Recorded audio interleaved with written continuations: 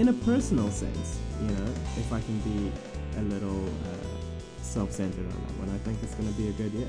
Yeah, well, I agree with you. I also feel good things are coming this year.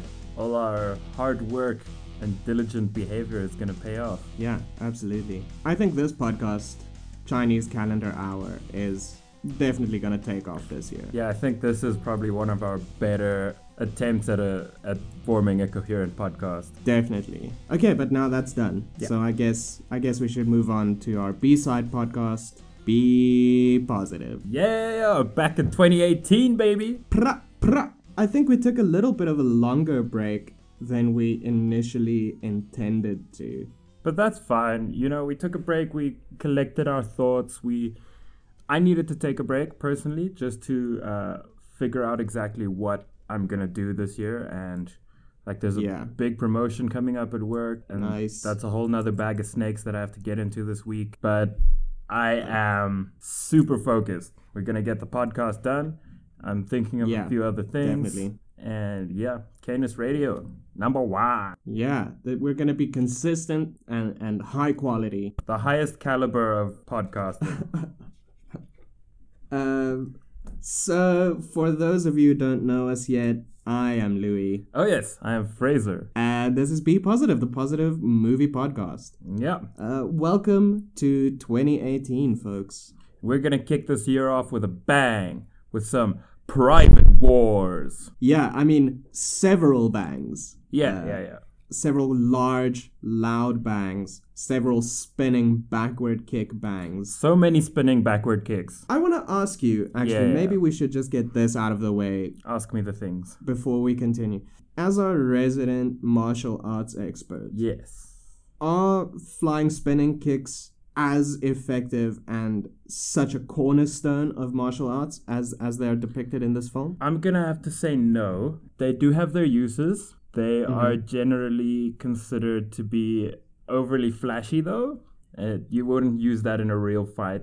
It's not going to be your number one, like with Private Wars. I would imagine that if I were to, maybe not even perform, but attempt a spinning kick, I would kind of just lose my footing and maybe fall over. Yeah, it is another big risk factor for doing a jumping spinning kick, is that sometimes you land funny and you end up taking a bit of a tumble. And also, you're spending a lot of the time with your back turned to your opponent, so they have a lot of time to move out of the way, maybe stab you, or it's easily shoot you, just maybe even just, knock you over, give you a bit of a gentle push. Yeah.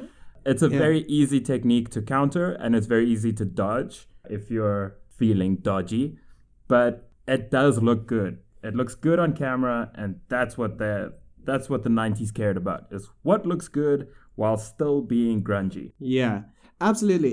It looks spectacular, and that's probably why every single character in this film is constantly spinning like a top, breaking necks. Yeah, and surprisingly, the protagonist, our hero, doesn't do those. He's not a spinning back kick guy.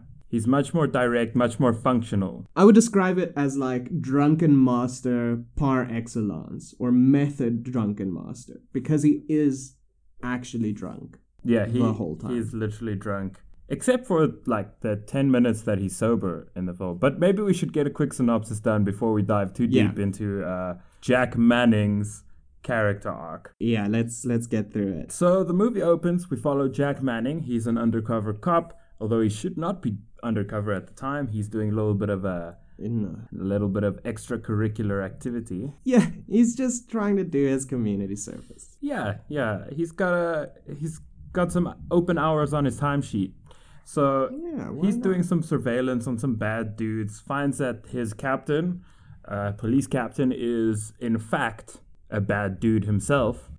He then gets caught by the police, but for some reason he's just not very good at hiding, and he gets some coke planted on him, I believe. Yeah, yes. It's so... No, sorry. Yeah. I won't interrupt the synopsis. Yes, he does get coke planted. Remember, Year of the Dog, we're focused. So he gets coke planted on him, Flash to 8 years later. We don't know. Did he go to jail? Was he just fired? Did he just take the coke and leave? I don't know. But Who knows? So we cut to 8 years later. We find a community in distress. Some thugs are beating down on the locals, murdering them. What's that dude's name? Mo Williams? Mo Winston? Yep. Mo W something. I think Williams. It's not Mo Punches, though. I know that. No. Mo contacts Jack Manning, Private Eye, as he believes Jack's the only one that can help them deal with their thug situation. So they go to see Jack. He's a crazy-ass alkie. He's shooting rats in his office. I don't know. Why is that such a stereotype that private investigators are alcoholics? Does it make them look grizzled? I guess. Yeah, I think it's a noir thing where it's kind of a way to make the character more flawed and to kind of, play with their perspective in a sense. So they don't always have a straight-on view of the world. Yeah. Well, Jack does like Jack Daniels. He eventually takes the job. He goes in, cleans up some bikers, beats up some other thugs, and we find out, oh, look, it's a corporate plot. Yeah. The community then organizes, but they are pitted against our man, Mr. Winters. What's his name? Something Winters. Something like... Alexander? Alexander Winters. I wanted to say it sounded something like winner. Yeah. And it's quite telling. Alexander the Conqueror. Yeah. Winters, the death. Very spot on. Yeah. Nomenclature. Yeah. Classic 90s working class hero versus corporate titan story. Bing bang boom. Final martial arts showdown. All the bad guys die, and the black friend also dies, as was common. Yeah, I was really sad about Mo. But I mean, Mo, such a great character, but ends up being a stereotype. They stereotype the shit out of that character. Shit, we're gonna have to get into that. Classic 90s stereotypes. You might think it's progressive, casting a black dude and having him be like the strong figure, but he just ends up being the fucking wise... Yeah, the friendly old black man advice. Yeah. He does end up being a martyr, and that's really unfortunate. I liked him. I did not want him to die from... Actually, a pretty good fight scene. I'm getting too distracted. Let's start at a point. So let's talk about, I think, the world we're inhabiting in this film. Yes. So it's a world that I feel is like an exaggeration of our own, in the sense that, for example, when Jack catches the police chief getting a bribe from the Winters Corporation, what happens? The cops kind of bust him. They spot him. Yeah, they spot him. And then they chase him. So they immediately like, oh, that fucker. And they start shooting. So he has to get the hell out of Dodge. Exactly. Yeah, so that's what I wanted to talk about, is this, that the cops just immediately open fire the moment they have a suspect in sight. They don't wait to see anything. They don't try to figure anything out. They're just like a firing squad lined up. And if you pay attention to modern U.S. media, you would feel like cops are just that way in the U.S. Yeah, exactly. And then, of course, there's them planting coke in his car.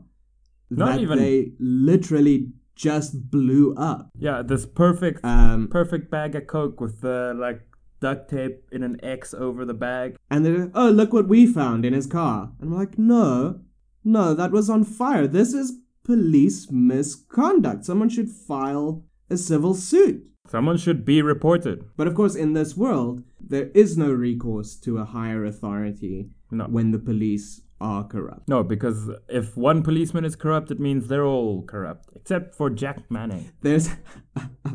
There's a wonderful line when they're arresting Jack or escorting him away, when one of the thug cops say, "You should have gone on the take like the rest of us." It's yeah. Oh, wow, all of them? Yeah. Every single one? But yes, every single one. Every single cop. And it's quite telling that the cops are united, except for Jack Manning. And it's interesting that even though the cops are corrupt, they still have a sense of community. They do, and that's a theme that goes throughout this film. The importance of community. Yeah, and being willing to fight for your way of life. They actually have a scene in the church where Mo is trying to rally the townspeople, and he's telling them that we have to fight for our way of life. We built this way of life. It's being threatened by this external force, and it's important. And that's what my question is. Why is it important for that specific way of life to be maintained, to be protected? What makes it special other than the people that live it, that grew up in it? That's an interesting question. I think it's kind of a classic dynamic between the close-knit community where everyone helps everyone out, and on the other side, the corporate gentrification where everyone is just living in their own little identical apartment.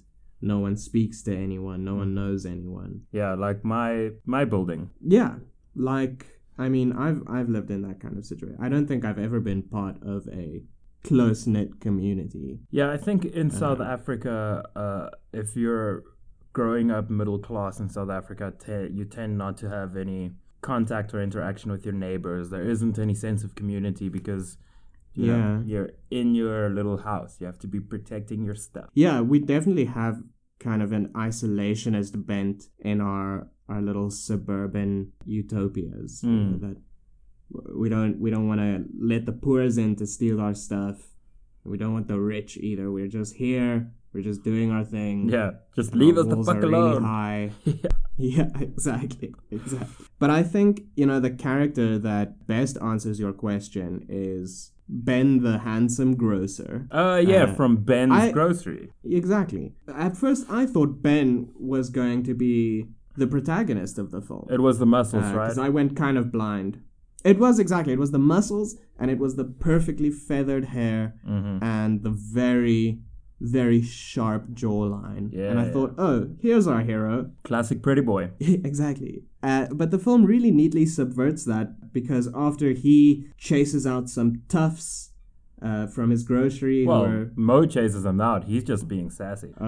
That's true. Mo comes in with the shotgun and forces one of the gang members to eat a really hot chili, or like half of a hot chili. It's not that bad. Just take a bite. Just take one bite from a hot pepper. I would do that. Yeah, me too. I wouldn't even be like, yeah, fuck, man. I'm about to blow you up. Oh, thanks. A free hot pepper. Yeah. Thank you. I love that. And then he's complaining about like, oh, this will destroy my stomach, man. And I'm like, dude, do you have like an ulcer? You shouldn't be out running around, hustling people if you have an ulcer. Also, if you're a hip-hop street tough crossed with... I don't really know what their outfit signifies them as. They're white, but they're wearing kind of leathers and berets. They're trying to emulate the style of the golden age of rap. Yeah. Anyway, and they get chased out of Ben's grocery, but that evening they decide to take revenge by... blowing it up with a grenade launcher and killing Ben in the process. Yeah. And then later, as we learn more about Ben, we really get the idea that he was a cornerstone of the community. He was always helping people out, helping with construction when people's homes were destroyed, or giving people free groceries when they're struggling. And I think that's kind of the thing that, especially Ben's sister, our third protagonist, I guess. What's her name again? I didn't actually catch her name. I only catch names in movies when they're repeated more than once.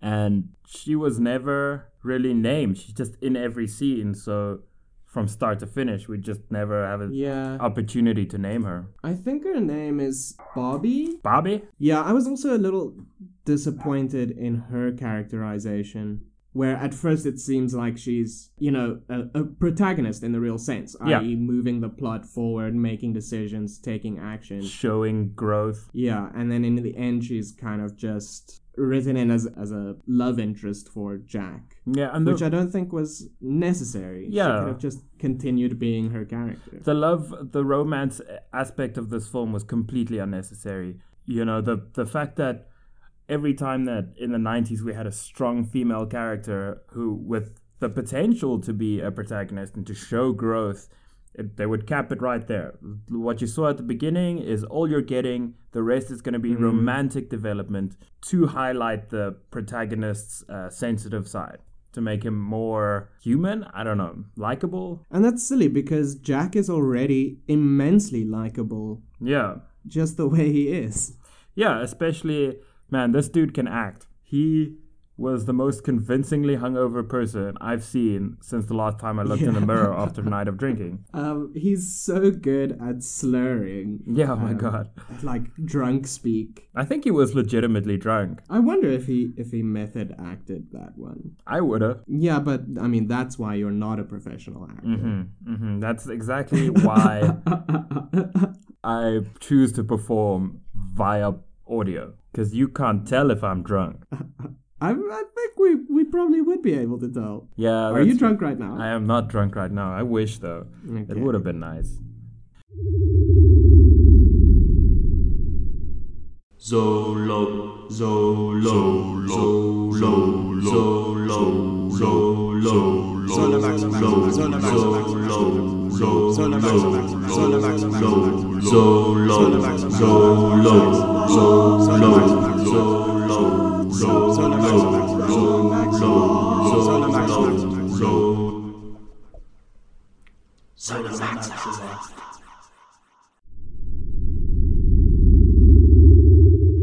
So at first, Jack is not keen when Mo convinces him to go out and to help the community, as he's the only one who can do it. And I was very doubtful of Jack. I was like, this dude, nah, this dude can't do shit. He's drunk. You know, he's on the wrong side of 40. Yeah, and he's also on the wrong end of too many bottles of Jack Daniels and Jim Beam. This dude is not healthy.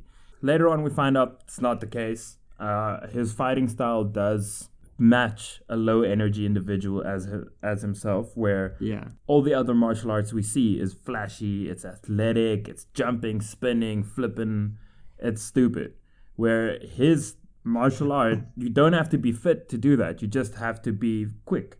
And he's still very quick. Actually, what I could tell from his martial art, that is mainly joint manipulations and interception strikes. His actual attacks aren't that major. He's more doing throws and like wrist locks and shit. Yeah. So that would be more Hapkido. And throw ups. Yeah, and throw ups. He uses every part of his body, even his fucking vomit. His vomitus. His vomitus excretions. He uses those as a weapon, as a distraction. You know, he's a fight smart, not hard, basically.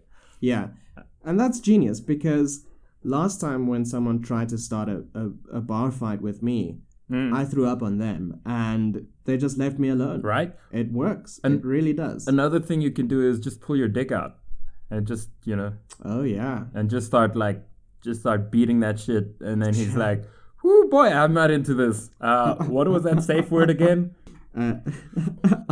So, I think that's something that the film pulled off really well, is making Jack a, if not believable, but convincing action hero. Yeah. In a sense. The final confrontation where he's fighting Obata, Mr. Winters, his henchman. Sort of Obata is the... he's kind of his number two guy. Yeah. You can clearly see he's some sort of badass. He's the sharpest stick in Winters' drawer, and they're building him up. He's gonna be epic. No one can beat him. He's this crazy dude.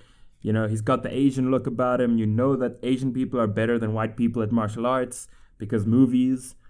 And by the way, like only one Asian guy does martial arts in this movie, and I feel that's sort of a little bit odd, seeing as how seemingly everyone in New York knows Taekwondo.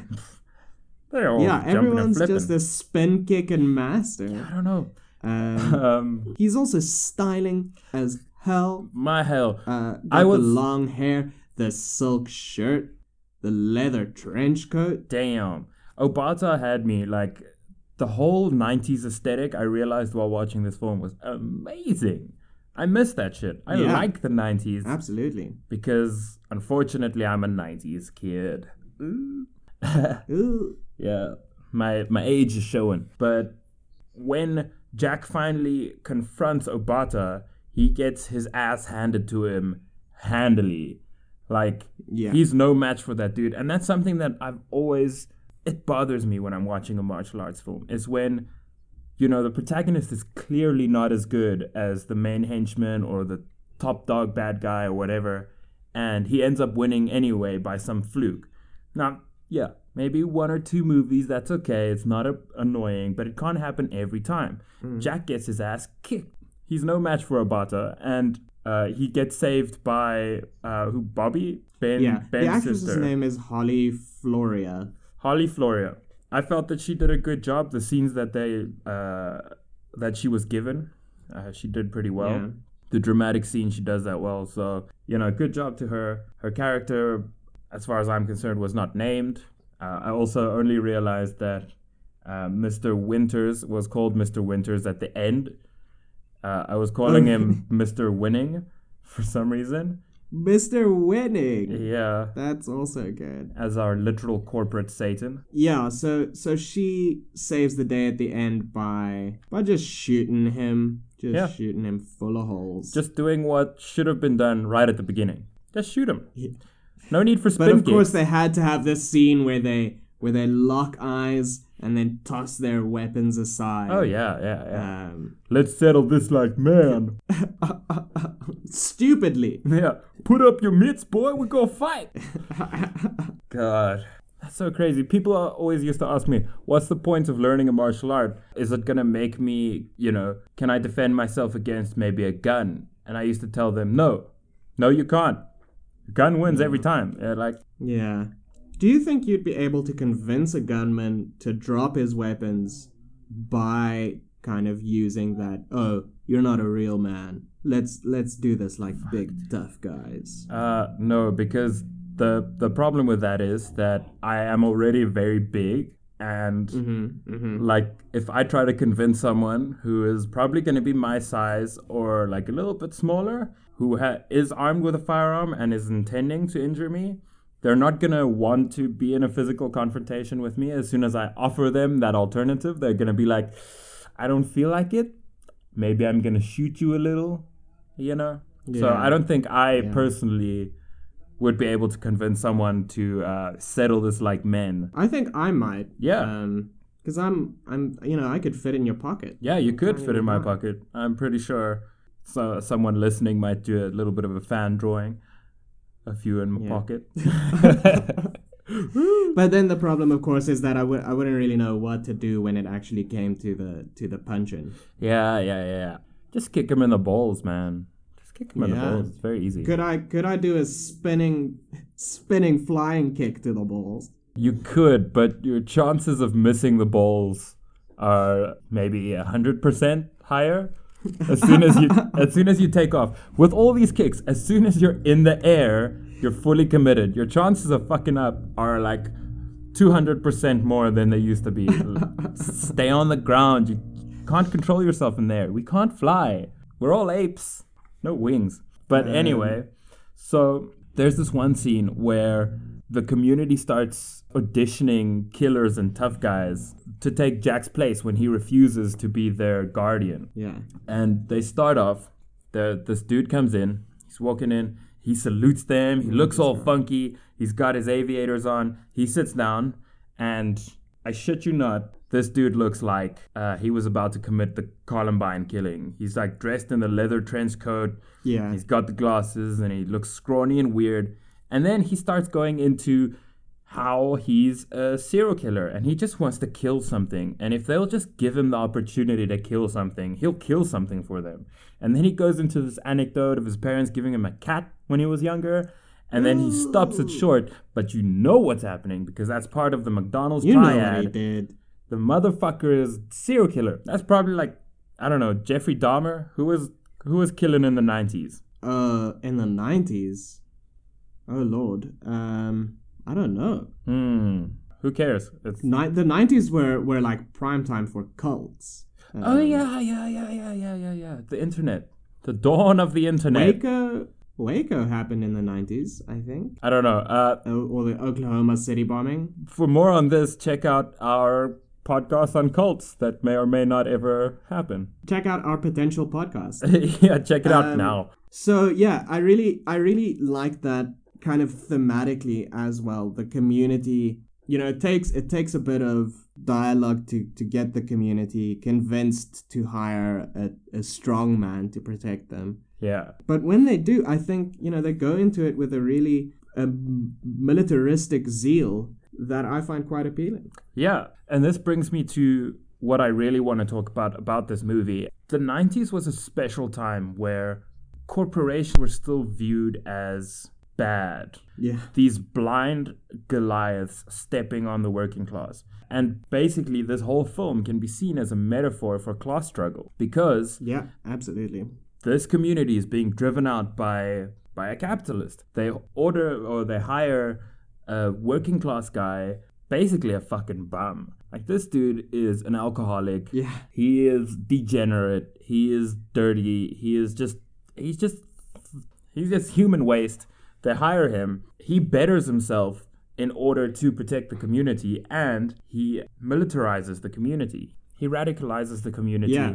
Against their capitalist oppressors. So this movie is actually, to me, it's very, very, very, very communist movie. Yeah, absolutely. I agree. The showdown between the townsfolk, or not the townsfolk, the neighborhood, the community, and the toughs, when Alexander Winters, he finally snaps because none of his other tactics are working, and he just sends in his goon squad to kill everyone. With their favorite grenade launcher. And that gave me the sense of to the barricades, a sort of Paris Commune sort of vibe with the whole neighborhood banding together to protect what's theirs.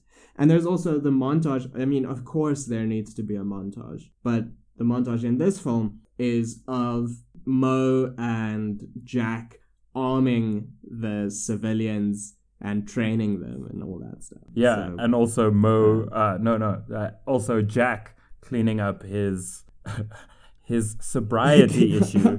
Yeah, he goes for a 5-minute jog. It's just to sweat out all the booze, man. It's just to get that out of a system clear as air.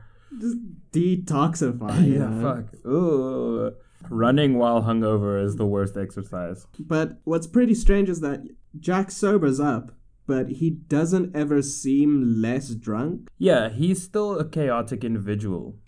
He's chaotic good. Yeah, so he's chaotic good. He's not gonna be what you expect. He's gonna do something unexpected, but you know he can get the job done. I personally think that maybe his character, before becoming a cop, he had some sort of military training. The type of fighting style he uses with less flash, it's much more functional. It's much more of a military type thing. Or I do know that in Korea, for example, the police are trained in both traditional taekwondo and hapkido. Hapkido being more joint manipulation, takedowns, that sort of thing. And that's more to control, where traditional taekwondo... It's special forces training, so it's basically who can you kill. I feel more cops should have the non-lethal training that Jack does. He's very good at subduing perps. And winning their respect, as we see in the jailhouse scene. Yeah, with Eddie and Falco. Eddie Falco! Come on, guys. Double dragons. He meets them, he kicks their asses, and then they become his disciples. It's a really weird jail because it seems like they're also running a little fight tournament. Yeah, it's very odd. And of course, all these washed up lowlives all know the spectacular martial arts. I really like Eddie and Falco because great. the moment Jack is done beating the snot out of them, they come over, they're just like, hey man, you want a cigarette? Jeez, that was amazing. Teach me how you do that other thing. Yeah, they literally say, could you show us that front kick again? Where a front kick is literally just stomping someone in front of you with your foot, just lifting your foot up and stomping them. And I'm like, dude knows how to do a spinning reverse roundhouse, but he doesn't know how to do a front kick? That's quite odd, because it's the first thing I would teach you if I were teaching you martial arts. But again, in this universe, you don't need, once you have flying spin kick, Yeah, that's you basically don't all you need need. anything else. You're a master. You just spam flying spin kick. You could get through the whole thing. This movie is kind of like that person playing a fighting arcade game who knows one combo and just fucking those buttons. Just keep going. Spinning fly kick. I kicked your ass.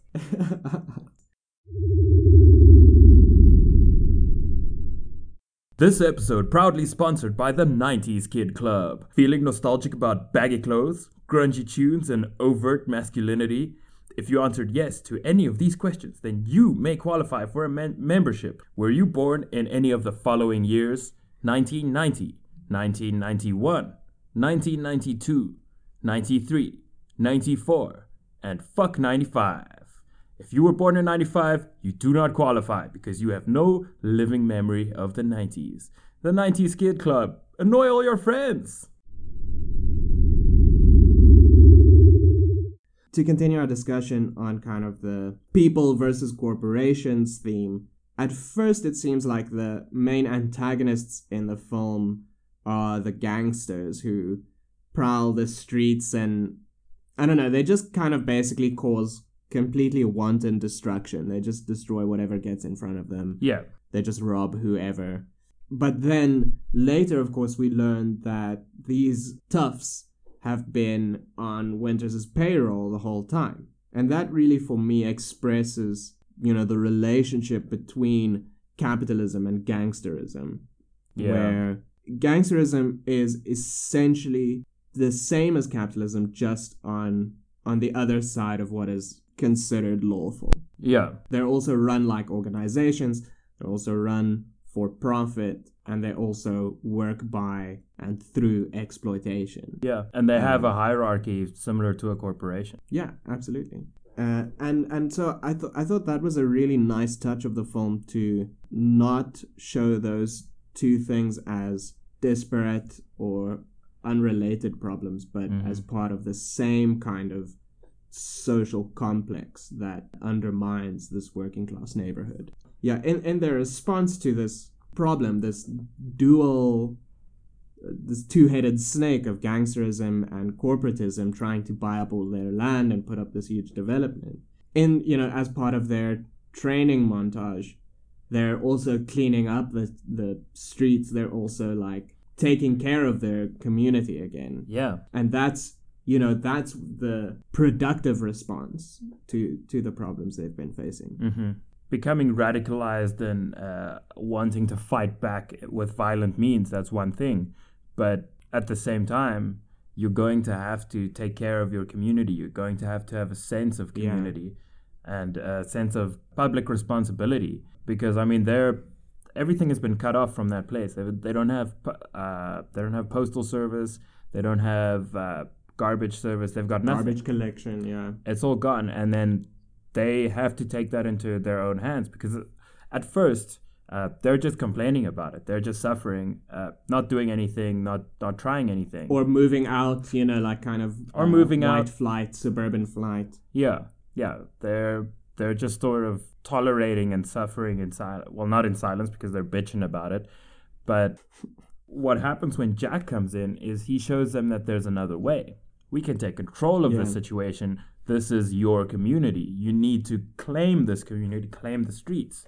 If you're out cleaning the streets, people can't be out causing shit because you're there. And that's also where Mo and Holly Floria are really important, because even though Jack is the one to, physically train them and to physically do most of the beatdowns, it's Mo and Holly that convince Jack to take part in the first place, that give him something to believe in, and also convincing the rest of the community that the bond that they share is worth fighting for. Yeah, well, they are essentially the leaders of this movement, where Jack is just brought in. I really loved Mo. Yeah, Mo is great, man. I felt so shitty when Every he died. time we have a Mo in a movie, Classic Mo. He's just the best. Yeah. Classic Mo. This Mo cannot punch for shit though. But he does have a shotgun. He does have a shotgun. So I feel like we can classify Mo from the stuff as Mo punches, and this Mo as Shoddy Mo. Shoddy Mo. Shoddy Mo. I was really disappointed when they killed him. So I actually want to talk about the martial arts that they use during his execution scene, when he gets confronted by the two ninja guys. I don't know, the two African American gangster guys, African American ninjas. Yeah, I don't know. This whole movie, the casting is weird. They were just like, "Hey, you, dude, do you know spinning back kick? Yeah, I do. All right, you're hired. Come on, you're in the movie. Do you look good in leather? Who doesn't? Cows." Ugh. But anyway, so this scene. Yeah, I guess these two guys are kind of called in as the specialist hit squad. Like, yeah, well, they've got katanas. They're almost. They've got kukri. Kukri, are those the little scythe? I believe so. Don't quote me on that one. We might have to do our very first corrections corner on that one, but I'm pretty sure it's kukri. Yeah. So the way that they execute him, right, is that they beat him down. He falls to his knees. He's sort of like hunched over, head forward. Then, okay, it does take place within a spinny jump kick, but the actual kick that I can't remember which one because they also just die. That one of these two ninja dudes, the actual kick he uses onto the back of Mo's neck is called an axe kick. Axe kick being mainly used traditionally as a form of execution to snap the neck really? of a person in that position, on the knees, hunched over. Wow. Yep, martial arts. It's fun. That's very intense. That's very intense. So they used the accurate technique for his execution, which I always appreciate when you've got accurate technique displayed on film, and it just sucks that it had to happen to Mo. Yeah, I guess at that point I was a little disappointed because it feels like they're using his death as I mean, he literally does come back to life for a couple of seconds to say, "Don't let them take it." Yeah. And then he dies. And if they needed to get Mo out of the action, they could have, just put him in the hospital, gotten him arrested on trumped up charges by the corrupt cops or something like that. But it kind of cheapened his character to me to just basically kill him to give Jack extra motivation. Yeah, it is. And also he gets killed right outside of Jack's apartment. He literally does. And it's intercut with the scene of Jack and Holly Floria. And Holly Floria, I think Bobby. Their sex scene. It's intercut with Mo's death. And that annoyed me because it's cheapening Mo's character. It's cheapening Holly Floria's her character as well, because it's an unnecessary scene where it doesn't even come from anywhere. It's not established before that, Jack's gonna... Why is he even in her bedroom? He gets out of jail, he goes straight to her bedroom, and then she's just happy to see him. Were they sleeping together? No. Were they romantically involved at all? Did they have any dialogue following the section where they hated each other? No. It just didn't logically make sense. So my biggest criticism would be the forced romantic plot in this movie. Man, it just goes to show that even the most well-intentioned films can be victims of their time. Yeah. In a sense. Like, the film has this really progressive stance, or at least progressive ideals, but it falls short. I think probably the filmmakers were blind to those problems when they made it. Yeah, it's classic. Because it's just so culturally saturated. Yeah, it's the classical thing that you see also with someone like Dario Argento, where, he says that he doesn't hate women, but then the way that he portrays women is a very, very hateful angle. Yeah. And the way he deals with them. So it's sort of like the societal norms just breed this sort of awfulness. I also read another thing where, I think it was on Vice, millennials are now watching Friends, and they're realizing how problematic Friends was. Because it was essentially the 90s. The 90s was a very problematic time, but it was peaceful.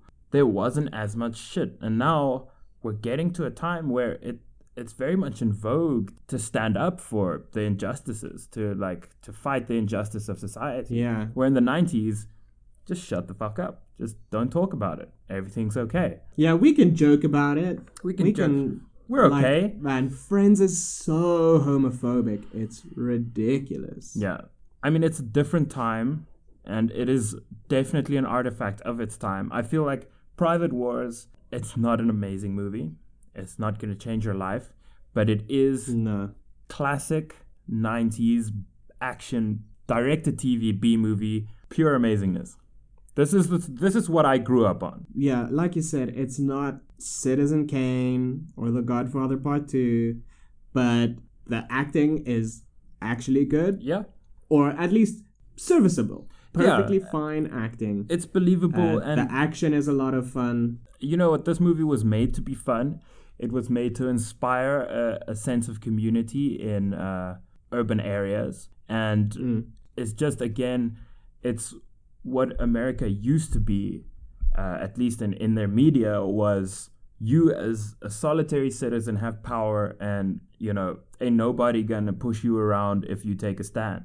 Where now it's become this thing of, if you have money, you have power, which is the reality of things. But back in the day, back in that time, the capacity for the individual or the community to stand up for themselves was that much bigger. You know, it was more important thematically. I feel like it crosses time in a sense, because maybe this is just because of my perspective, but from what I can remember, gentrification has really only been a really hot button topic, you know, from the late 2000s, especially I guess with the rise of hipster culture, or whatever you might call it. So this film actually manages to be quite timely in its exploration of gentrification. Yeah, it is true. And gentrification it's not inherently a bad thing. You know, the fact that it is displacing the communities, it's not, you know, renovating the town and servicing the community. It's taking that aesthetic of their life, removing them, the only real part of the aesthetic, and then making that this fucking franchise. Kind of like chic and expensive. Yeah. And that's basically what hipsterism did, and we're now moving beyond that. Gladly. I don't know what's next. Hopefully it's something less awful than the fetishization of the working class.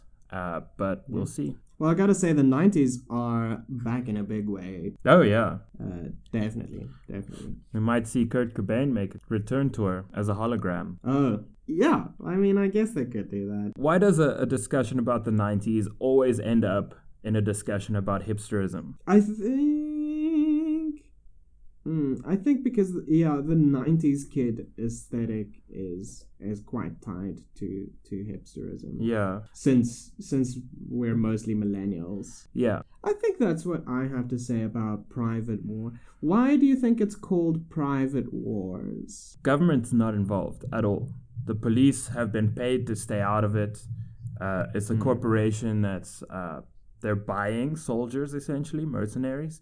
And it's a community fighting those mercenaries. So this war is a private matter. The community is paying for their instruction, their private alcoholic, junkie, badass guy, and a corporation is paying for their private army. So it is literally beyond It's civil. Almost, you could almost say, privatization war. Yeah, because you know Ben's Grocery is going to be replaced by, like, I don't know what they have, Walmart or something? Whole Foods. Whole Foods. Hey, gentrification. Trader Joe's. Essentially, it comes down to the people versus gentrification. Yeah, okay, awesome. I'm happy with this film. Yeah, it was a good one. I was actually, when we picked it, I was a little bit skeptical. Yeah, I was a little scared too. To do this as the first one of 2018, but... Yeah. Okay, if you had to rate this film, how many spinning back kicks to the face would you give it? As someone who's taken many spinning back kicks to the face, and also someone who's watched this movie, I will give it 1.5 spinning back kicks. Okay, so the half, you're just you're essentially just turning around. No, the half I'm just dodging. Yeah, Yeah, yeah. That's something they could have used in this film. That is, I mean, learning how to dodge, it's very important in martial arts. Crucial. Mm-hmm. You know what? I'm gonna concur with you. Except my half is I'm just turning around. I didn't make a full circle All right, on right. the second try. Okay, so you just sort of did a half-hearted hop. Yeah, I just don't have the air. you know? You should adopt Jack's fighting style for the next time you try it. I think so too. I'm gonna try drinking heavily until I see you again, and then you're gonna we'll find out. you're gonna throw up on my shoes and punch me in the dick. Yeah, That exactly. sounds like a good reunion. Yeah, you could catch us on Twitter, Facebook. On Twitter, we're @StayScary. On Facebook, you can also search @StayScary. That's where we is. We're very Yep. open to interaction. Yes. A little bit later, maybe next month, our website will be online at canusradio.com. So you can check that out next month. Nice. You got that .com. Well, we'll see. We'll see what I end up with. Maybe it's canusradio.net. Or .org or .pod. I don't know. CH? No. No.